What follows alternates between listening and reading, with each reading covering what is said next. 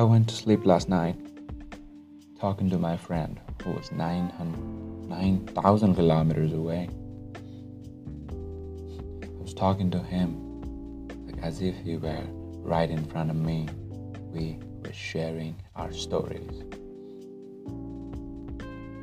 Not very long ago, it would not have been possible for us to talk to people that were that far. Only way there was telephone, but it was not as easily accessible to everyone around us. Everything that is happening is thanks to the boon we call the internet. The internet has brought people together, yet they have pushed people away, even if they were physically near them. Internet had made our life easier. Started out as a luxury or proprietary thing, and now it has developed into an essential. I don't think people who have gotten used to internet can live without it. It brought a great deal of hope and enlightenment in our lives. But within that light lurked a shadow within. And I'm talking about internet scams and internet hacks. It's not the usual thing I talk about, but those are affecting people's life on a daily basis. There are hundreds of thousands of scams going on, and even with the greater emphasis on cybersecurity, hundreds of accounts being hacked. I want to go on and relate to this point with my own story. I would consider myself as one of the tech, or I don't know, I'm interested in tech. Let's keep it simple. And I do know a little bit about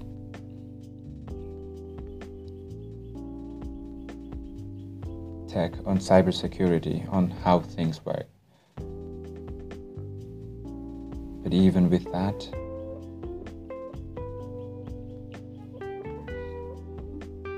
I made one of the greatest mistakes of my life. I preached about two-factor authentication in your emails and everything. Apparently, I was a hypocrite, and I did not really enable two-factor authentication in my personal email account. I had only done that for my business account. And that one minute little mistake cost me. During this lockdown, I was trying to limit my digital footprint, or like digital presence, because I was engaged in social media for almost throughout all of my days. That is why I uninstalled every app I had on my phone. I tried to stay away from social media, and I did that for about a week. And after a week, I got a notification. I got a notification that someone somewhere out there had all my data, all my photos, all my conversations, all my emails. And they blackmailed me. They blackmailed me that every little information they have, they can misuse it. They can make sure that they ruin my life, the data they have. If I did not pay them $1,000. For me, $1,000, even in this pandemic, is a substantial, very, very substantial amount of money. There was no way I could have paid that $1,000. when I ask them, when I try to reason them in a humane way, they just disregarded me, and they said they don't care if my life was ruined or if I took my life. They can do with the data and photos whatever they want. They could edit them into something else, someone else. They could edit them in a photo that could put me in a pinch, legally, emotionally, and socially. I'm just a normal person, and I have spent my life trying to be who I am, or at least trying to figure out who I am. It's not to say that I don't come with my own set of flaws, but I have tried a little every day to be a good influence on people. And with that hacker having all my informations and all the possibility they could misuse them, put my whole image, my whole life at risk. My life was crumbling right before my eyes. I panicked. People might suggest that I should have acted logically. And I really tried. I was trying to be logical for the most part. But my anxieties took over.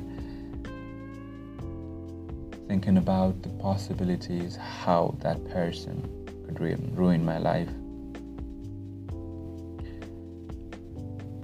Just to buy some time, I begged my friends. I gathered all my sources, and I wired that individual $50. And that $50, it was just nothing to them. They wanted more. I could not have paid any more. And I said I could not pay any more, and I went to the authorities. That day I could not register my complaint. I had to wait another day, which I did. And those about 10 and 12 hours were one of the worst moments of my life. I could not sleep, I could not eat. I could not get that image out of my head, that my life being ruined.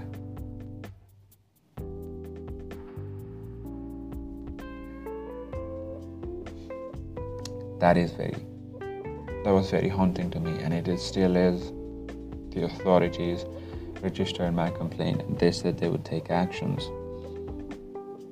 And I'm not trying to blame the authority. Maybe in their way, they really are. But the blackmailer have gone silent. They are not contacting me, or I don't know, they are trying to intimidate me. I suggested that I ignore the message and I delete that account, which I did following the instructions. It's been a few days since then. I've taken actions. I don't know if the culprit will be caught. Or if that person may just disappear among the masses. But I will have to live every single day of my life that someone somewhere out there have information about me that they can misuse and they can manipulate, that they can ruin my life at any given moment.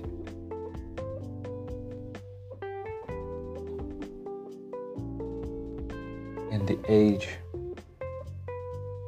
of the internet, we crave for privacy. We think we are private. But in reality, we're more exposed than ever. This is not the normal thing I talk about, but I really want to say that people be aware of their security.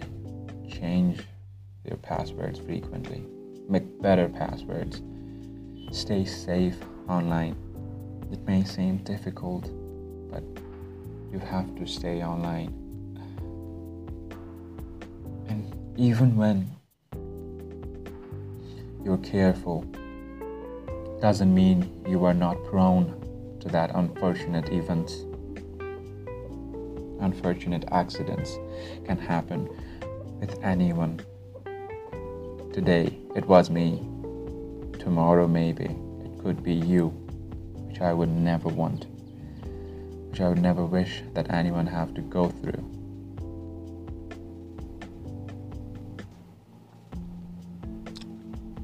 This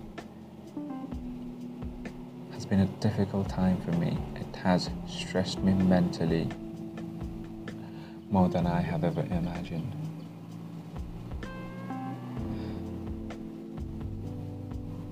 You cannot control that if you fall victim or not, but I think you can reach out to people